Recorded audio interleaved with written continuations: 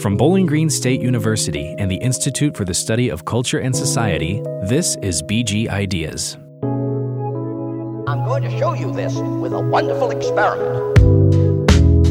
Welcome back to the BG Ideas podcast, a collaboration between the Institute for the Study of Culture and Society and the School of Media and Communication at Bowling Green State University.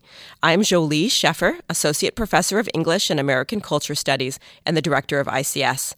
Today we are joined by two very special guests, Dr. Sekile Nzinga-Johnson and Kaylin Rich. Dr. Sekile Nzinga-Johnson currently serves as Director of the Women's Center at Northwestern University.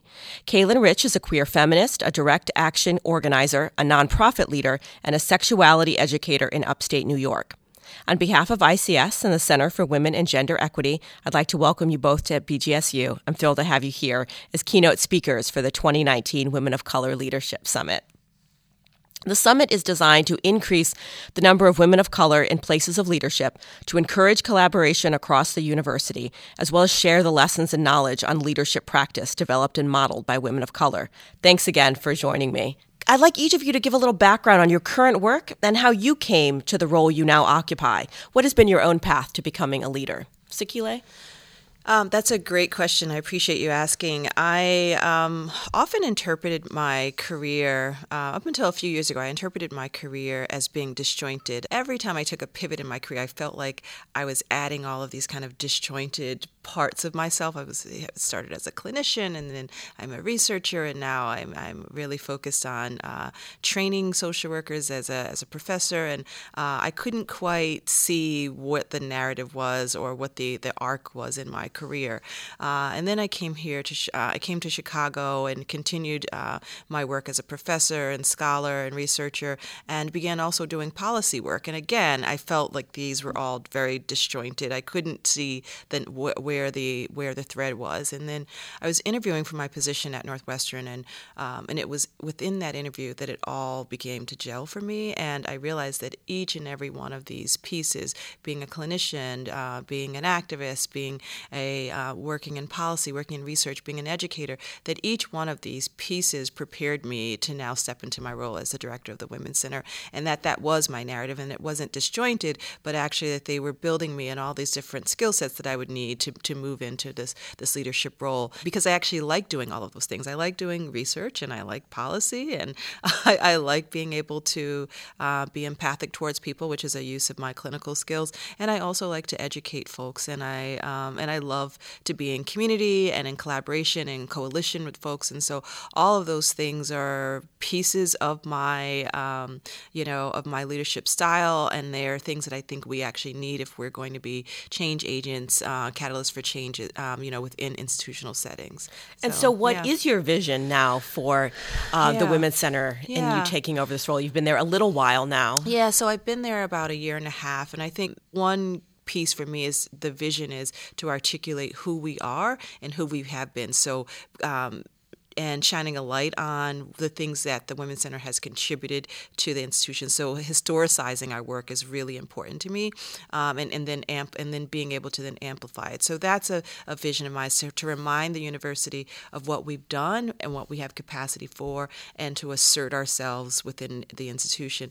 Another kind of vision for me, because we sit in the office of the provost, so we're faculty, staff, and student serving, is to make sure that as I think about programming, that I'm thinking about programming that actually impacts the larger campus community, and so it doesn't just kind of serve one piece.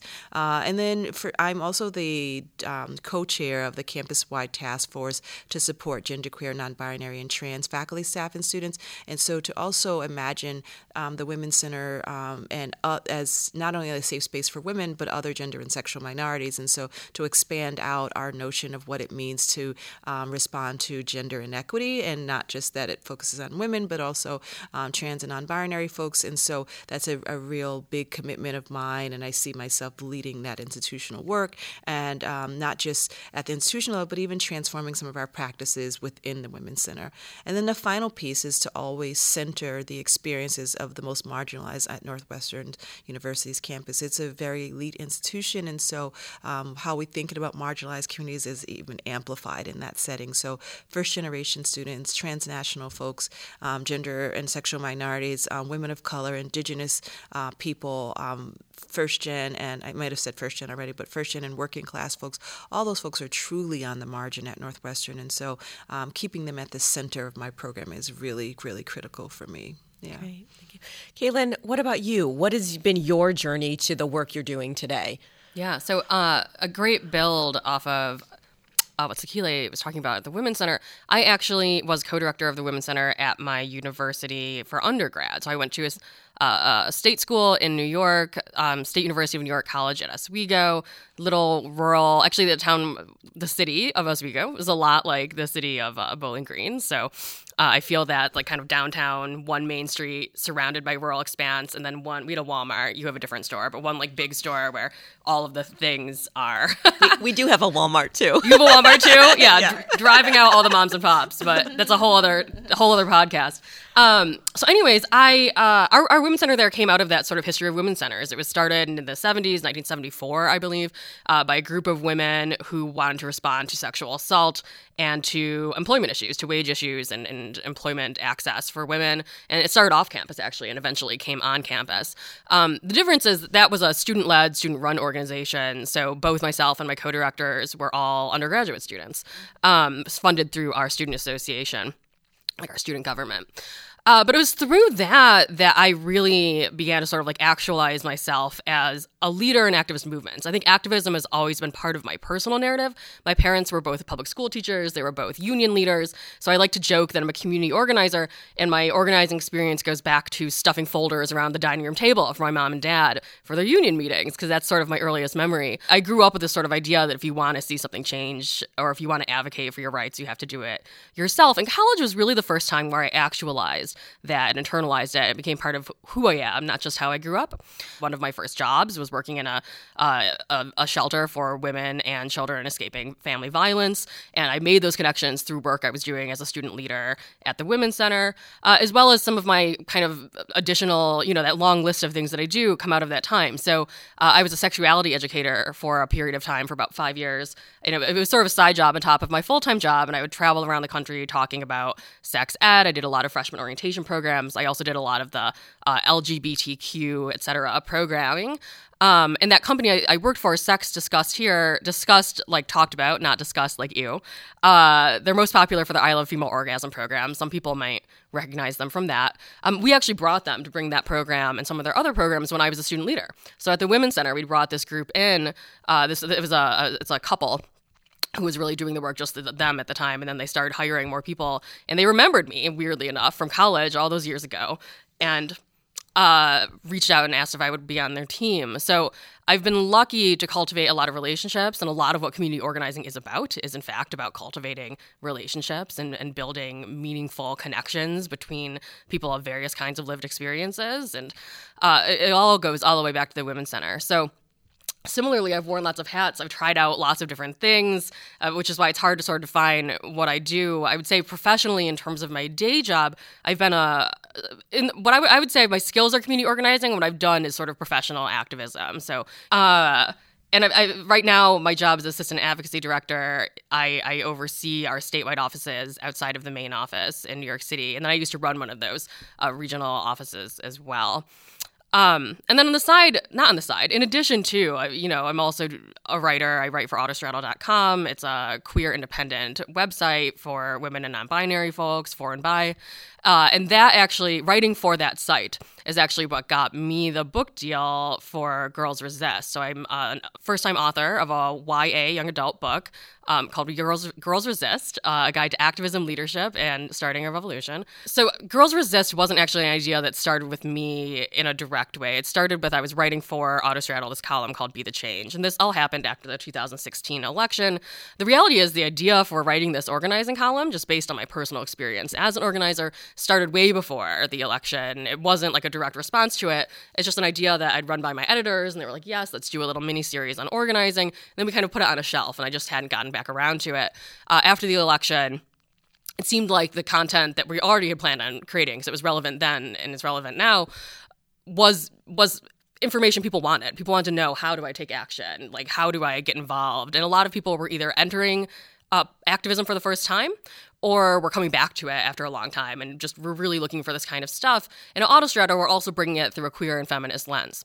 So I decided to take that project off the shelf. I started writing this column called Be the Change about community organizing. Similarly, at my publisher, Quirk Books, my editor there had this idea on the shelf before the election of a teen activism handbook. She handled a lot of YA titles, a lot of YA feminist nonfiction.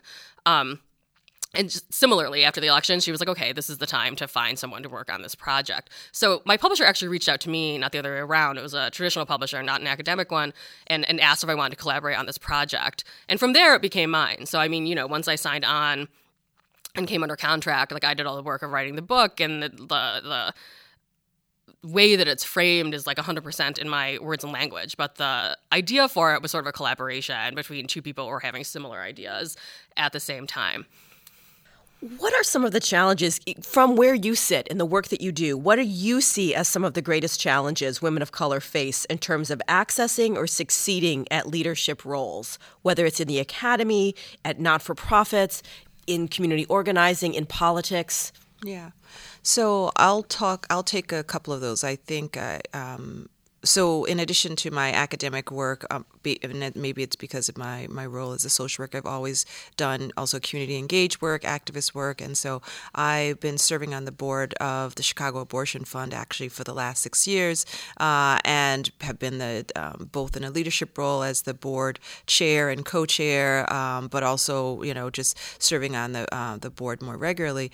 And I think that when I think about the Chicago Abortion Fund, and I think about the last decade or last 15 years where we've had women of color at the helm as far as being the executive director of the small not-for-profit as well as being in leadership capacity on the board, I think that it's a microcosm, I think, of broader challenges, which is those spaces that serve women of color most and Indigenous women most directly are also the most underfunded and under-resourced. And so we are often doing so much with so little. And when I look at organizations like Planned Parenthood or even the ACLU, I mean, they are funded in a way that allows them to do their work. But we are most directly on the ground connected to the everyday struggles and everyday experiences of communities of color, people of color, working class communities, rural and urban, and often don't have the resources to do.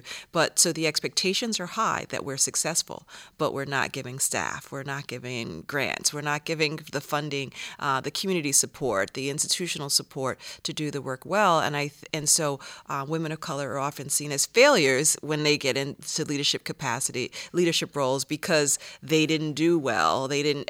But my question is, have we been given the resources to do well? Whether that's even access to education. Many women who step into leadership roles are doing it because they see the need in their community. They roll up their sleeves. They become activists.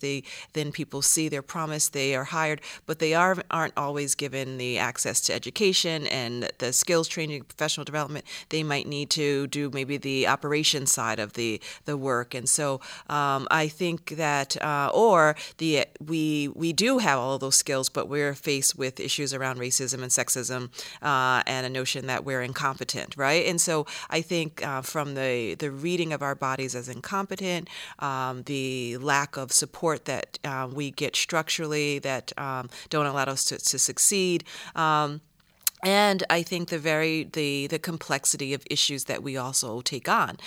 We are fighting for instance, I'm engaged in the reproductive justice struggle, and that means that I'm not only mobilizing around abortion access, I'm mobilizing around sterilization abuse, I'm mobilizing around access to health care broadly, to clean drinking water because it's lead, it's toxic due to lead, high levels of lead. I'm concerned about public education and housing access and food security. So all of these, from environmental issues to bread and butter issues, are reproductive justice issues, and that means women of color are often dispersed because we're engaged in all of these struggles, right? And we see them as connected, and that means that it really impacts our capacity sometimes to be impactful in any one struggle, because we see, and the fact that we have to choose which struggles we should be connected with, I think is really problematic. But we often see the connections between struggles. So I think those are challenges, because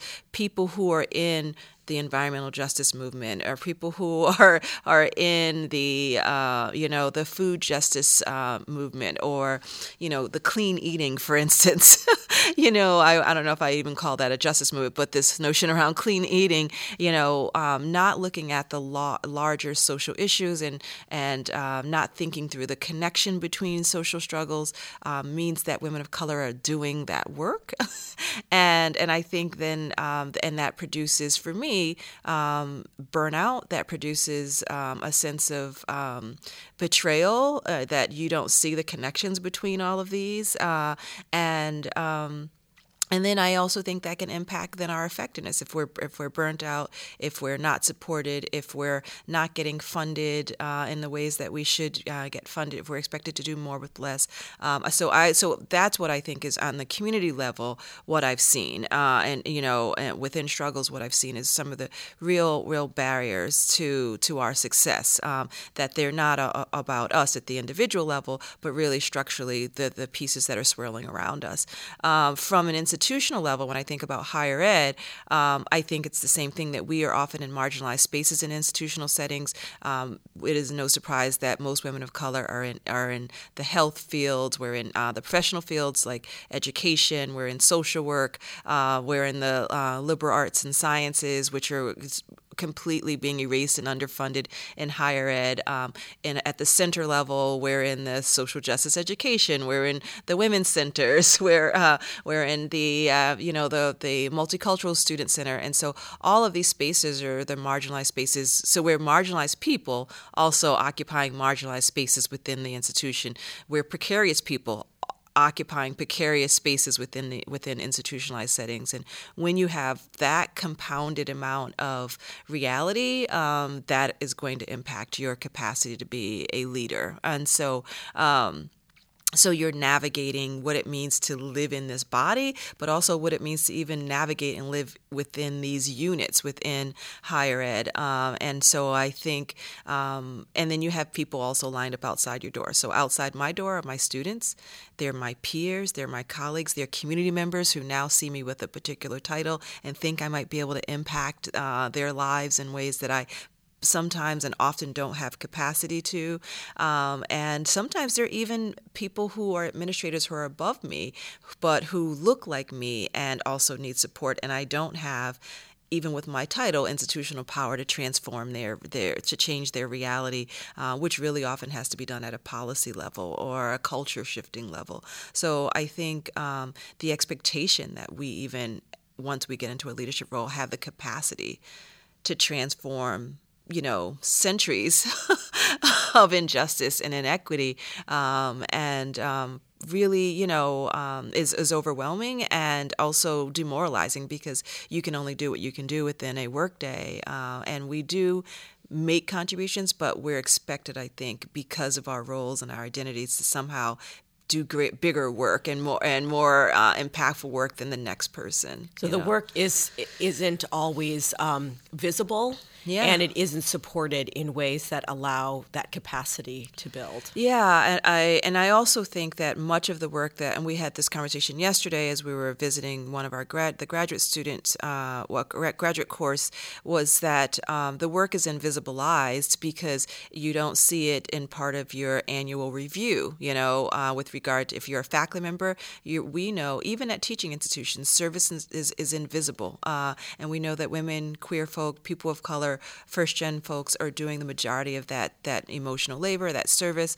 And that is retention work. That keeps colleagues and students here, but it often doesn't count towards our annual review if you're staff. It doesn't go, there's often not a space for it on your tenure portfolio, or if it isn't weighted the same. It matters. We know it matters, but it's not weighted the same. We're given contradictory messages: focus on your scholarship, focus on your teaching, but also be available to students and mentor. I think so. It's those pieces that those kind of contradictory spaces. This invisible, what I call invisibilized work, and versus invisible work, because the work is, as our colleague said, yes, it's very visible, but we're choosing not to count it. We're choosing not to. So that's an active, actionable thing to not count the leadership work that looks very different sometimes, but to count if someone, for instance, at Northwestern, they get a patent.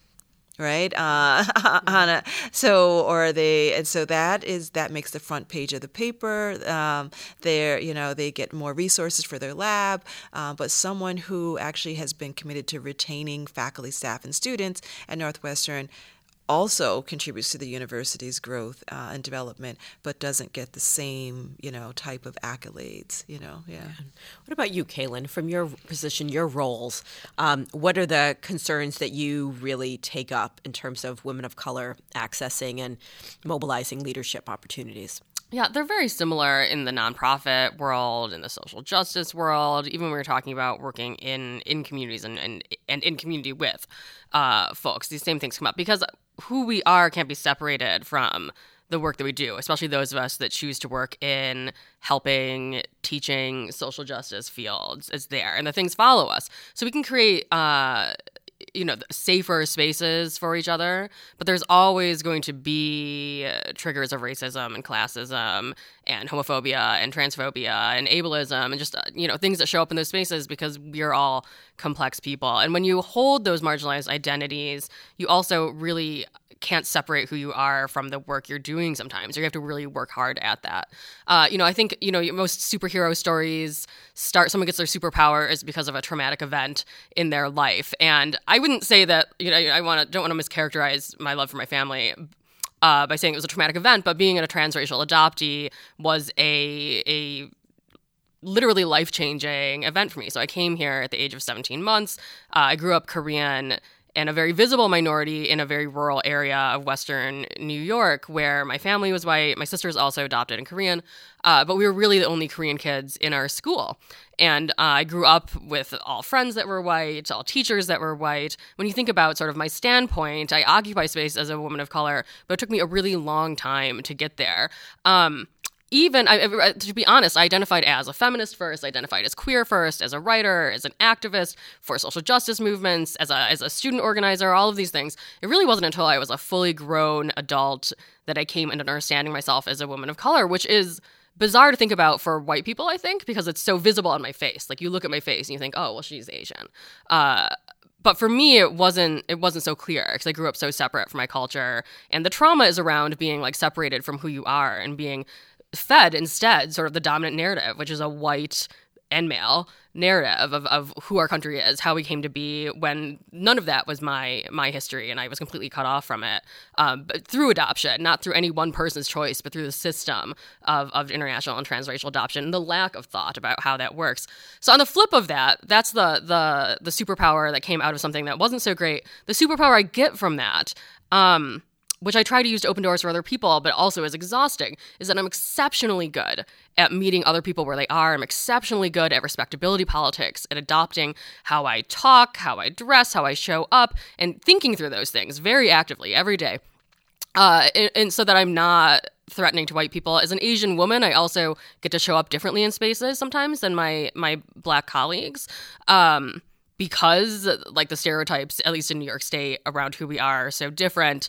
And all of them are harmful, but the sort of microaggressions I get are very different than being seen as threatening or as violent or as angry. If anything, I have to do more to prove that that I am strong and capable, and that I'm not like passive and like a receptacle for information, or for honestly like white like BS. Like sometimes people come to me, and I think because Asians are light skinned, because we have a lot of racism in our own communities, there's a lot going on there. White people feel more comfortable talking to me than talking to, let's say, one of my black peers about race, about issues, because they think we're going to have some sort of kinship around there, and my kinship is 100% with women of color, and especially with queer women of color. That said, it gives me access to open up spaces. And for me, I don't think it is anyone's job to work with gatekeepers, to try to hold open those doors. Like a lot of people are just working on survival, and that's 100% fair and really all we can ask of people. I choose to sort of use that earned and learned superpower to try to build bridges for people, to try to take on some of that emotional labor that can be like truly exhausting, in order to make things a little bit better, take a little bit of burden off of someone else. You know, I mean, I think it's to be honest, I think it's why I've succeeded at leadership in so many ways, is because a lot of people feel like they can relate to me, right? I have that reputation. And it's afforded me leadership opportunities because there's often people in power are white. Often people in power are of dominant identities in a lot of different ways. Even if I've worked primarily with women in my career in terms of leadership, but a lot of those women have been white. All of them have been cisgender. Most of them have been straight. And generally come from a place of systemic privilege, systemic power. And they get to broker who else gets access. And I think a lot of why I've been given access, and I want to be really honest about it, is that I've learned, and sometimes don't even do it intentionally, how to sort of adapt to what white people think is like the right way to act or the right way to be in the world. Because I've had to do that literally from as early as I can remember, in school, in life, in my family, in my relationships. I've had to navigate being the visible other, and what that means for me in terms of both self-identification and how I show up. I mean, now obviously I'm more thoughtful and critical about it, but it does show up in everything you do. So how I wrote Girls Resist would have been really different than how my editor, who is a white woman, you know, like a woke, smart white woman, would have written it. But, you know, she wouldn't have thought of some of the things that I thought of just off the bat. And that showed even in the process. There were several times, because all of the staff at that publisher at that time, not anymore, were white, and all the people working on my book were white. And there were definitely times where I had to sort of do extra work of kind of like, you know, at one point they were like putting quotes into the book, and all the quotes that they'd added were by white women. Every single one. And I was like, which was very, like, the book is written in a way that's intentionally intersectional and intentionally accessible to young people, obviously. But I want, like, trans girls to see themselves in it. I want black and brown girls to see themselves in it, and Asian girls. And queer and trans people in general, really anyone who has a marginalized identity, even though girls is sort of very binary language. I tried to break that down as much as possible, right? So if you're on the margins, this book is about giving this information to you, you know, and that comes up. There's actually a whole chapter on intersectionality and what people are now in social justice fields calling being an accomplice, what I called sort of like meaningful allyship, like really standing up and standing with. And then, you know, you put in all these quotes from all these white women, and I was like, okay, I see what you're doing here. And not even like, I don't know, like they were not thoughtful quotes either. And just one example, and my publisher was great in that they did go back and change them out when I sent, you know, sort of the email where I was like, this and this and this is problematic. Here are some other suggestions of like quotes you could use. And, you know, like I did a quick Google search. It's not like this information is hard to find. I was like, how about we have like a black trans woman talking about gender equity instead of, no offense to Gloria Steinem, she's great, but instead of Gloria Steinem, and even that quote was like very heteronormative. It was about like men and women and like behind every man. And I was like, no, this isn't like for teens, and it's also not like how we would frame this issue for people of color, for trans women, for people who are even more marginalized by the gender wage gap. So a lot of it is that. It's like that doing the constant awareness and the constant emotional labor and the constant, especially something like a book that's going to have your name on it, you know? Like I couldn't let it go out in the world with just like added quotes from important women, but there are lots of women who don't get that platform, and I wanted to make sure their voices were included too. So a lot of being in leadership is taking that step of putting yourself at risk a little bit, because there's always the risk that someone's going to think you're difficult to work with, or even as an Asian woman, or that you're too militant, or you're being, you know, I think earlier today we were talking about being feminist killjoys, but being that person that's like always making things hard, and you just have to do it anyways. Good. One of the things that we focus on at ICS is interdisciplinary approaches to important topics and the importance of sort of crossing over those conventional silos. So, Sikile, since a good deal of your research is particularly in relation to different disciplines and intersections of race, class, and gender, could you talk about how interdisciplinarity shapes your work? Sure. I'm really excited to talk about this, actually from a teaching and a scholarship perspective. So I mentioned earlier, my career started in the professions as a social worker. So, but luckily, I went to an undergrad institution that grounded like my professional development or my professional skills in kind of a really critical race theory, intersectionality, liberal arts education. So I was, and I feel like liberal arts is where the beginnings of interdisciplinarity emerge. And so I was really grounded in like what it meant to be a critical thinker, what it meant to be an engaged person in your community, and I was able to model as a professor what it meant to have a strong liberal arts foundation before you had because I feel like any social worker needs to know how to engage in humanity, needs to have critical thinking skills, needs to have depth in their analysis. And so that is critical for me as someone who received that kind of education to also deliver it to the next person. After working in social work as a professor, I also began to teach in women and gender studies and in psychology. So I'm interesting in the sense that I have been an educator in a professional field. I've been an educator and researcher in an interdisciplinary field like women's studies, and also in psychology, which is a social science. So it's been a wonderful. So interdisciplinarity is actually at the core of my teaching and my research, and of course, in the field of women's studies, it's an interdisciplinary field. So how that shows up in my research is actually I'll talk about both of my books, which somehow I have not talked about yet. But my first book, which is an edited volume called Black Women Mothering in the Academy, which is an edited volume that really looks at the theorization of maternity as well as the experience of maternity in higher ed. And so myself and I believe like 12 or 13 other scholars, some in academia, some in not, wrote about contributed chapters there. And my intention was, again, to offer an interdisciplinary, intersectional way of thinking about motherhood in higher ed. And so sometimes people wrote about their experience as mothers and their marginalization as mothers in higher ed, also in as Black women navigating that embodied reality. Sometimes people talked about maternalized labor. I define maternalized labor not only as the emotional labor, but also the gendered labor and this assumption that we're going to take care of the university's children. But using and drawing upon social sciences, drawing upon personal narratives, deciding to allow people to write in a way that incorporates their personal narrative and with research, right? And so allowing for that fluidity, that boundless way, that disruptive way of thinking about academic work, So that's the first book, and I really enjoyed just if each chapter feels very, very different from the other, and so that I think that book represents a nice example of the benefits and the interdisciplinary, and for me, the inclusivity, because it allowed Black women to write in a way that was freeing and liberatory. So in my current book, I also am doing the same thing, in which which is inspired by a chapter in the first book, which was written by a Black queer woman who talked about being a mother and actually being a working class struggling mother as an academic, and so I became really fascinated by that sub-theme that showed up in that first book about these Black women who were highly educated and also receiving public assistance and receiving welfare. And so looking at that paradox between highly educated and also poor as a Black woman.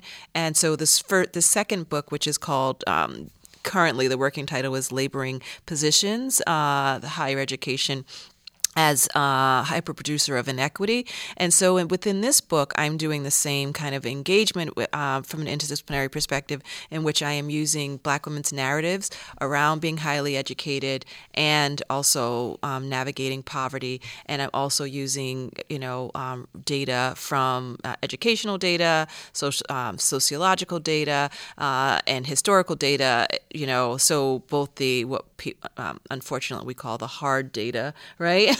but including the narrative as well, and again allowing them to blend and bleed together and be boundless in how I think through this work, and to also be disruptive. One of the pieces that I took a risk, and only because I was encouraged by a Black feminist who's my mentor, Julia Jordan Zachary, who I encourage you to read any and everything written by this wonderful scholar.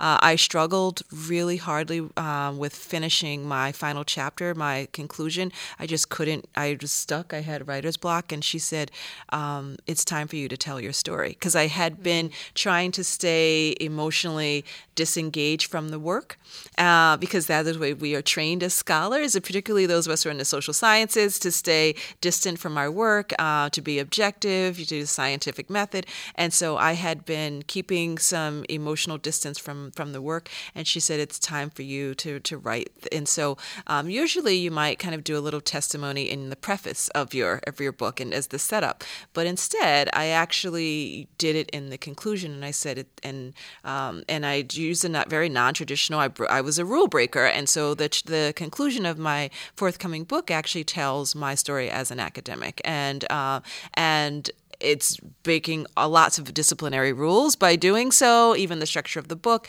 And I'm lucky enough that Johns Hopkins University Press is allowing me to go on that journey. So when I sent it to the press editors, they said, this actually traditionally fits in the preface, but I like where you put it, and I think your story matters, and I think it goes here. So I think for me, that's the crux of what it means to be an interdisciplinary scholar, is also just deciding to break the rules, but intentionally deciding, that there's thoughtfulness is not. And I actually say within the text, I know I'm breaking the rules. I'm taking a risk here, but I want you to come on this journey with me. And I think that it is part of my method. So there's the methodological intention to it, that I need to include my voice in this book. And I think that I wrote the book initially as this researcher, this outsider within, but I realized that I actually am a character in my own book, and I wanted to disclose that, and I'm disclosing it here in this final chapter, So that was the kind of journey I went on, and it's, my latest, I guess, articulation of what interdisciplinarity means for me. And of course, that's at the intersection of race, class, gender, and sexuality. But I would say that this book really focuses on really critically class, because I think we take up race and gender quite often in academia, but I really want to point out the class struggle that women of color are facing within higher ed, and that is often the light is not shined on. So this book really forefronts our class-based struggles, and so I'll just leave it there. So, Kaylin, I want you to tell us a little more about Girls Resist. You've talked about kind of the what started the book, but how did you go about thinking through the form of the book, related in some of the things Sakila was talking about, interdisciplinarity? How did you decide that a young adult book was the right approach, and then how did you tackle what that book should look like? Yeah, so those are great questions. I think that we knew from the beginning it was going to be a young adult book. It wasn't immediately apparent whether it was going to be middle grade and up or high school and up. I'd initially conceived that it would be middle grade and up. Ironically, we ended up writing it for high school and up, but then now, as it's getting different starred reviews and things, a lot of educators are seeing it as middle grade and up. So and my first fan mail was from a 9-year-old girl, so it really is exciting to me that it seems to be accessible to people at a lot of different levels. My goal in terms of the tone of the book was not to come across as your mom, or even though I am a mom, or as like this older person that knows better how to do it, but just say, here are tools that I was given. This is like a very basic recipe for a cake, and I'm going to hand you the same recipe, but you may do something totally different with it. You can put your own frosting on it, you can add sprinkles to it. Maybe it's not a cake, maybe it's actually a muffin or a cookie, and you're going to like totally reinvent it, but I just want you to have a place to start. And much like, this is a very like typically gendered thing, but much like someone passes down a recipe through generations, I kind of want it to be that. Like, this is my basic cake recipe. You are going to like lead us into the future, making it your own in so many ways.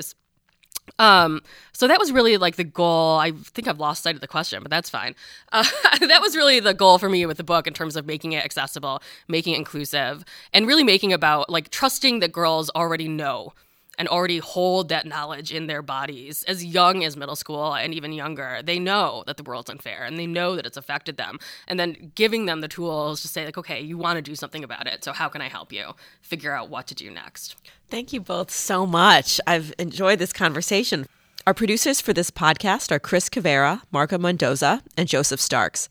Special thanks to the College of Arts and Sciences and the Center for Women and Gender Equity. Research assistance for this podcast was provided by ICS interns Olivia Davis, Strade Mustakeas, Melanie Miller, Alasia Parks, and Sarah Schaller.